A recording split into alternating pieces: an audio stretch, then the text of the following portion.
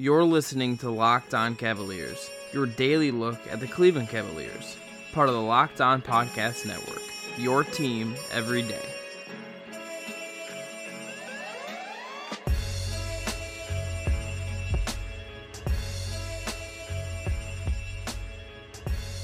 Hello and welcome to the Locked On Cavaliers podcast, your daily look at the Cleveland Cavaliers from the Locked On Podcast Network, the number one daily local sports podcast network. I am Chris Manning, your host and the site manager from FearTheSword.com, SB Nation's Cleveland Cavaliers blog. If you aren't already, you can find this podcast on Apple Podcasts, Stitcher, Megaphone, or wherever else you listen to your podcasts. A 5-star review is the best way to support the show. And you can find the show on Twitter and Facebook at Locked On Cavs. You can find me on Twitter and Facebook as well at CWM Rights. And if you're looking for a great Browns podcast, can't recommend Locked On Browns enough either. On today's show, we're going to go into the Cavs' loss to the Hornets from Wednesday night on the second night of a back-to-back, a night after Larry Nance Jr.'s game-winning tip-in.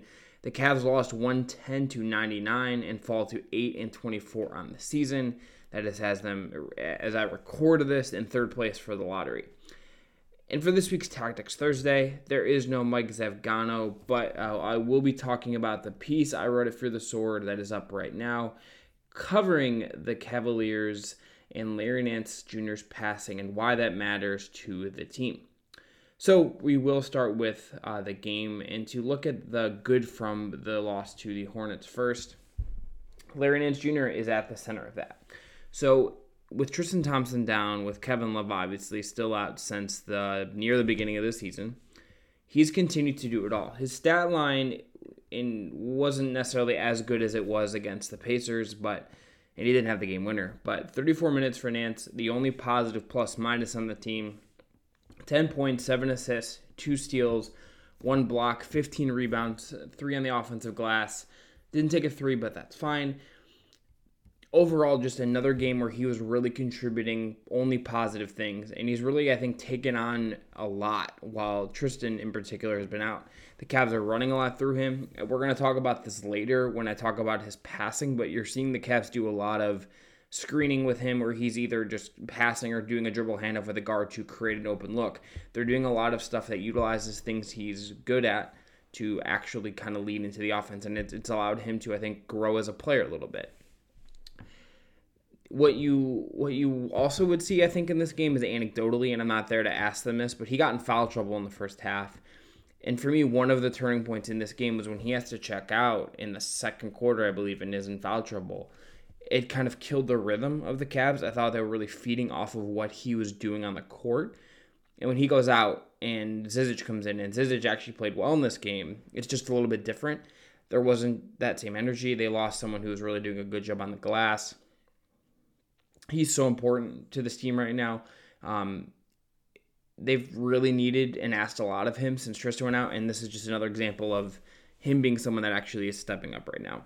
So shout out to Jaron Blossomgame as well. So maybe the Cavs have a find here. He is obviously a two-way player. He is someone I don't know if he's going to be in the NBA in like 2 seasons, but right now the guy's playing really, really well. 23 minutes, 6 of 8 from the field, 3 3-pointers on 4 attempts. Only had the 1 board, but 2 assists. Plays good defense. Works hard, is in the right spot. Comes off the bench and is making a name for himself and making an impact on the team when they really need him to.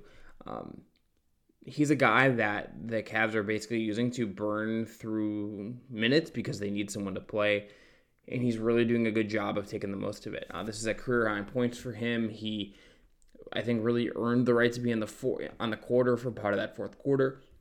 And he's a fun story. They're asking a lot of him. They're kind of just asking him to eat minutes right now. But shout out to him for playing the best game of his very young NBA career. And not really he's not coming in and hurting them actively. In this game, he actually came in and helped them. And what I've seen from him, albeit very limited, I do like. So Cedi Osman had a good game in this one as well. 28 minutes for him, 6 of 10 from the field, 1 of 3 from 3, 2 boards and 2 assists isn't great for him. But I think in this game you saw a role for him that does make more sense. Now, Defensively, he had some good moments as well, and I think those are worth noting because he did a good job handling some drives from bigger wings like Nick Batum. But what stood out to me for Jetty in this game was he was slashing. Now, the other night after the Sixers game, I asked Larry Drew about what the ideal role for Jetty should be. What should he be doing? And it's as he said he's a slasher without hesitating. He's not a shooter. Now, we've seen a lot this season of Jetty being put into situations where he has to kind of create something out of nothing. He has to create his own shot. These are not things he's good at. What he's good at is slashing, doing some basic creation for others and himself, and leading fast breaks. Those are sort of his main offensive tenets. He's not a good catch and shoot guy. He's not a guy like Jordan Clarkson that can create his own shot and at least get a decent look in a matter of seconds. That's not something that is his strength. And when he does that, you're just setting him up for failure.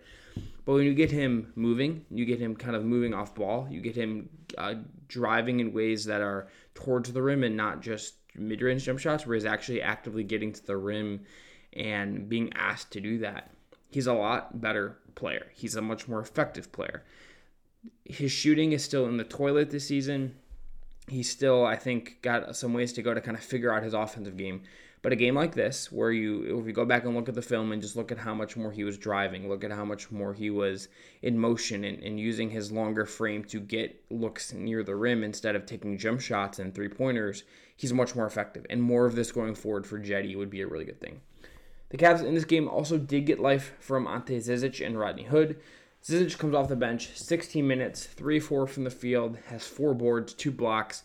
Had a really nice block as well where he came from behind and swatted a shot away, which was a good thing for him. He also did a good job on a couple occasions when he got switched onto wings, doing a decent enough job of moving his feet and defending drives from quicker players.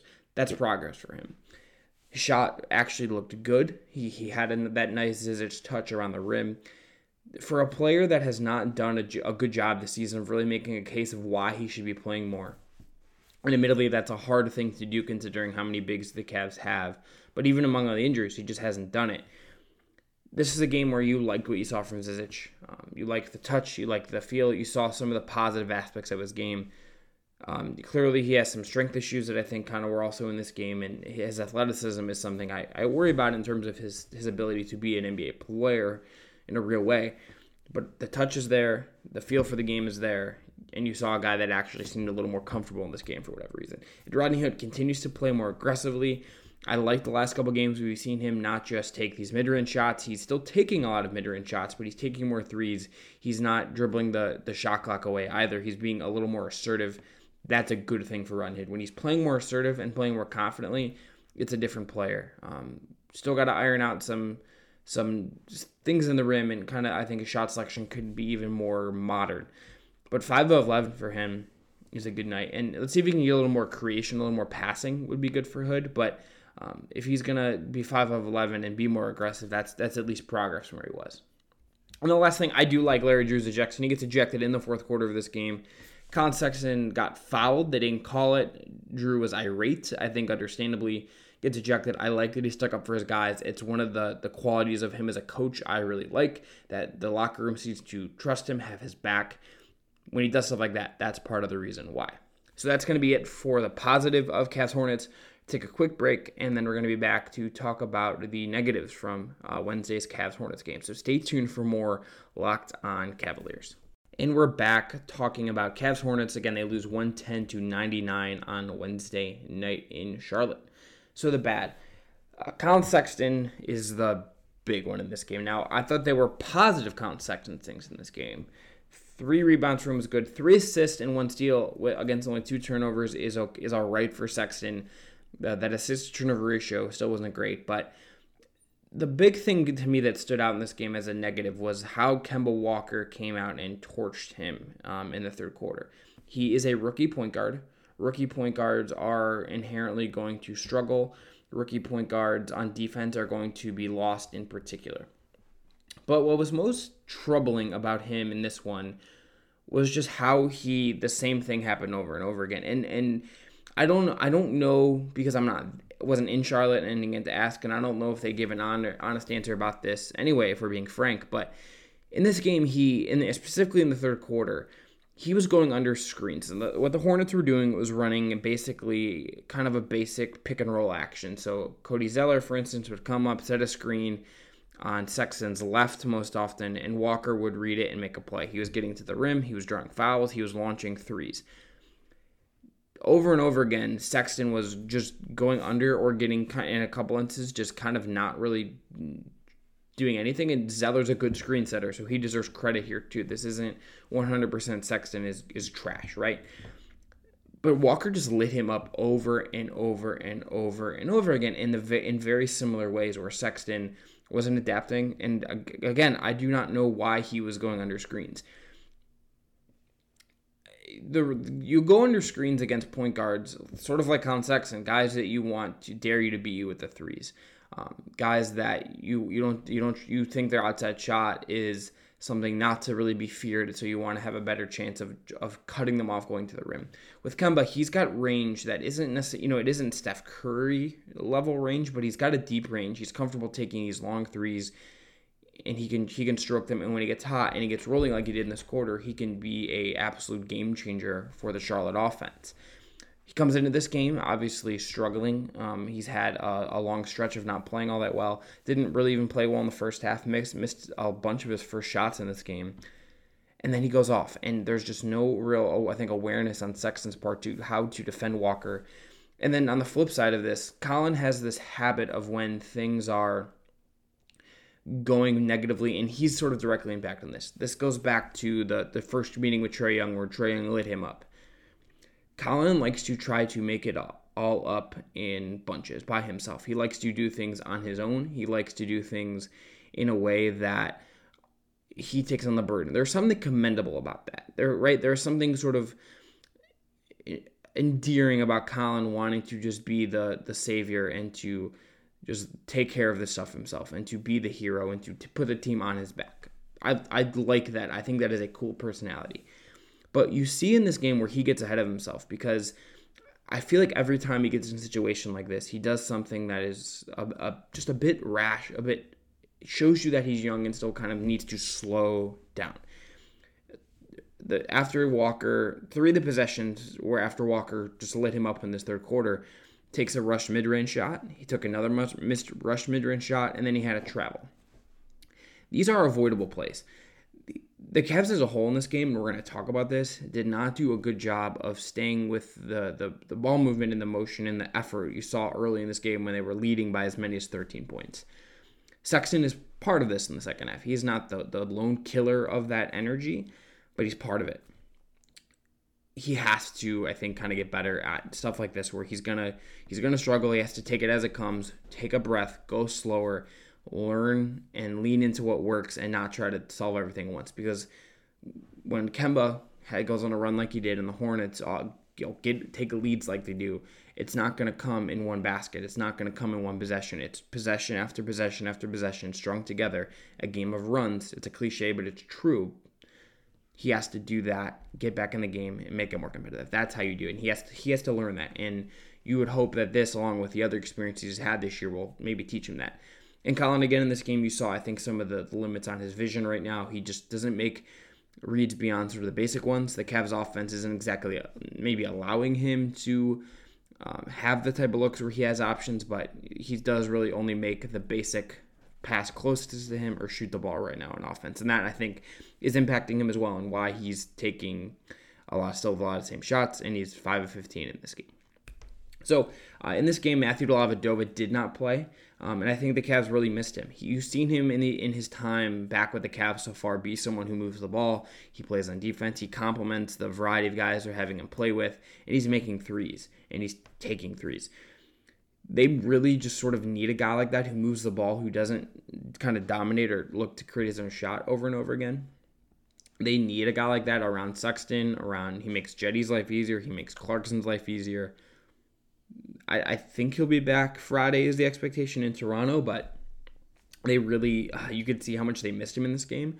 You could have used him on, anyone from Jeremy Lamb to Kemba Walker. He would have fit in really well. And bigger picture, this is a game that also shows you why the Cavs miss Kevin Love. Kevin Love could come in in the first half and play how the Cavs are playing it and contribute to that, right? But when things started really getting out of control and the Cavs offense lost shape and lost its focus, that's sort of a big way Kevin Love can come in and help you. He can come in and you can run sets around him. You can run a set on the elbow for him or Sexton's cutting around him and Osman's cutting around him and maybe Rodney Hood's flaring out for a three-pointer or Larry Nance is dropping to the rim or whatever. When you do not have Kevin Love to give you shape, it's a lot harder to kind of get back into your flow. The Cavs have guys that are going to take over the offense, but it's just a very different thing when it's Jordan Clarkson and Alec Burks doing it and not Kevin Love. So they miss Delly in the short term. What we've seen in the last couple of games, that small sample size of what he's brought, clearly missed him in this game. But bigger picture, they really, really miss Kevin Love. And whenever he comes back in 2019, I'm very curious to see how he impacts them, how much better he makes them, and Felice can give them some more structure and help Colin Sexton and Jetty and all these guys that they need to get better in the years to come, some more structure and make them better as a result. So, as I mentioned, the ball did get sticky again in this game. The first half was loaded with them having some really good ball movement, some really good energy, a lot of passing, a lot of creating open looks and pushing the pace. The second half, the game slows down for them. They are not moving the ball anymore, and you saw just how much worse the offense got. I don't have the quarter-by-quarter breakdowns just based on how I watched this game, but of their points. But first quarter, 25 points. Second quarter, 21 points. They do get up to 29 in the third, but basically because they were just having to throw out more shots because Charlotte scored 41 in that quarter and then 24 in the fourth quarter for a total of 99. In this game, an offensive rating of 104, which is good for them. At the same time, a 94.8 pace, that's not exactly lighting the world on fire by any means. This is a Cavs team that has to find ways to maximize itself, and moving the ball and making defenses work is a way to do it. When you give up on that and you rely on the spread pick and roll with Jordan Clarkson, your offense just isn't going to be as good. And look, the Hornets also did crush the Cavs in two specific areas that make it really hard for you to compete. On the glass, Charlotte had a 51-35 advantage overall, a 13-4 offensive rebounding advantage as well. That's just an area you cannot really win games when you're getting kind of beat that way. Charlotte in this game, on those 13 offensive rebounds, just was continuing to get shots that were easy. Like Michael Kidd-Gilchrist in particular, with a guy with 6 offensive rebounds, just got layups after he got these, and that's just free points for the other team. You can't give up when you're bad like the Cavs. And then in the paint, they're just getting looks on the break. They're getting looks on these offensive rebounds. An 18-point advantage, 60-42 for Charlotte over Cleveland on buckets scored in the paint. That is just a huge gap. It is, obviously more than the deficit the Cavs had. And if they just do a little bit better job defending the paint, doing a better job cleaning some of these mistakes up, this is a more competitive game. This is a game they could have won. And, they missed Tristan. They missed Delly, I think, kind of stopping those penetrations. Some of the botch coverage of Lamb and botch coverage of Kemba contributes to this, but some troublesome defensive things there for the Cavs, and you saw that kind of contribute to the loss here. But that's going to be it for the bad. Again, they lose this game by 11, 110-99. They're back in action Friday at 7 p.m. against the Toronto Raptors. We'll have a recap of that up, obviously, but we're going to take a quick break, and then we're going to talk about Larry Nance's passing and why I think it matters. So stay tuned for more Locked On Cavaliers. And lastly, Larry Nance Jr. So Larry Nance, I wrote about this. You can find the piece in the show notes. So his passing is what's making him different. This is my opinion on this. So he is part of the Cavs' future, right? So the moment he signs this extension in the summer, or in the fall, he becomes part of their plan. But at 26, he is older than Sexton. He's older than Osman. He's older than whatever 19-year-old the Cavs take next June. But they are locking him up, and that means they're comfortable with what he is now. But they also have to hope he's going to grow. Now, he talked over the summer post-LeBron at Summer League about wanting to expand his game. It'd become, I think, more than the light version of Tristan Thompson that he's been so far in his career. Now, I think on surface level, I thought this and other people thought this, that meant taking three-pointers. That's something, if you go back to his days with the Lakers, he said he wanted to start trying to do this.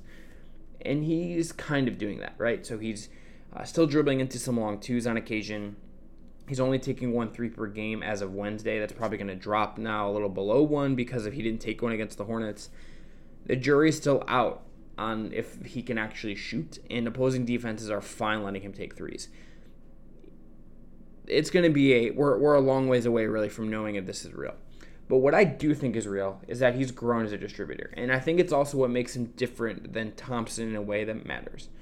This year, going into Wednesday night's game, he's averaging 3 assists per game. He had 7 again in this one, so that's probably going to go up a tad. That is more than double his best career per game average mark per day, according to the Basketball Reference. That's the best average among Cavs, aside from Kevin Love and aside from Delly, who have only played a handful of games. So basically, in the non-guys who've played like 4 games category, he's leading the Cavs in assists. That's impressive. So 3 times since November 26th, and that's, again, not that long ago, like 3 weeks, he's tied his career high in assists with 7. That's now 4 times. On 3 other occasions, Nance has had at least 6 assists in a game. He has a career-best assist percentage of 17.8% according to Cleaning the Glass. By comparison, Thompson is only averaging 2.1 assists per game with an assist percentage of 10.5 according to Cleaning the Glass. And weirdly, Nance is doing this on the second lowest usage rate of his career, according to Basketball Reference. Somehow, playing with Clarkson and Sexton has resulted in Nance having a lower usage rate than he did last year with LeBron James. Now, I don't want to overhype what Nance is doing. Nance is not becoming a new Kevin Love, Minnesota-era Kevin Love. He does not have Nikola Jokic-esque awareness of where other players on the floor in terms of being able to find them and just know where they are without looking. But what you're seeing is a guy that can make the right pass. He knows he has a good touch on his passes. He can make good cross-court passes. In my post, you saw there's a pass he threw to David Nwaba for a 3 where he read it correctly cross-court, delivered it a perfect cross-court pass from the opposite block to Nwaba on the other wing, and Nwaba sticks a 3. This was against the Knicks. You're seeing him do a lot of his passes are coming really kind of on some actions where he is either setting a screen and kind of flipping the pass or doing a handoff to a player, so it's sort of basic reads. But he's also doing some stuff where he's pushing the ball up the floor. He's making the right read on the fast break that is creating easy looks and doesn't allow the defense to set. And this is the big picture thing of why I think it matters. They need just help creating easy buckets. So Sexton's biggest weakness right now might be his floor vision. Clarkson's a black hole. Hood and Burks don't really create for others. Love is out. Delly can help, but he's not going to be a lead guard. Osman's a good secondary creator, probably a 3rd or 4th guy right now in his career. They need guys like Nance who are going to move the ball, who are going to create looks for others. And right now, as you've seen the last couple of games, they're sort of running the offense through Nance, and he's doing pretty well. The Cavs, this is not the solution, again, to a good offense. The Cavs are 26th in the league in half-court offense at 89.5 points per 100 possessions as of Wednesday, according to Cleaning the Glass. In terms of ball movement, they're actually near the last in the league in every passing statistic, assist rate, assists per game, secondary assists. This is a team that doesn't move the ball well. They need a guy like Nance who is going to swing the ball around, help things kind of move and not stick, and help create open looks and make defenses work it. They need all the help they can get, and this is a thing that can help. Now, his role when Love and Thompson are back this season remains to be determined. I think particularly with Love, I would love to see Larry Drew design some high-low action for Love and Nance together. Nance can help Kevin Love do some different things. I think if Love should be the hub of the offense, but if you're looking at one of them being used as a spacer, Love is much better to do that. And in Love's absence, Nance has been used as a floor spacer in the corners. Teams don't respect it. Love as a spacer with Nance passing could be effective, and they could have some good high-low action where maybe Nance is on the elbow and sets up Love with some things kind of going on around it. There's creative ways you can make this work. I'm very curious to see if he can keep this up, again, when all these bigs are healthy, when his role goes back to more of what it was. But I do think this is real. I do think this is a meaningful improvement for him. And I think it's been really encouraging what he's looked like as a passer and what it could mean for him. And I think it's the best example we have that Larry Nance is growing. And I think it's an interesting way because it does make him different than Tristan Thompson, who he hasn't been better than this year. And maybe they're all part of the Cavs' future plans. It's too early to know that. But if this could be his niche to some degree, and that's a positive sign. So that is going to be it for today's show. We're going to be back tomorrow looking at Cavs Raptors, looking as well at Bol Bol from Oregon. We didn't get to run that last week due to some technical errors, but Trevor Magnotti will be on talking about the Oregon center in a potential Cavs lottery pick. If you have questions you want answered on a future Cavs mailbag podcast, you can submit them to Locked On Cavs on Twitter. That's at Locked On Cavs, or to lockedoncavs@gmail.com.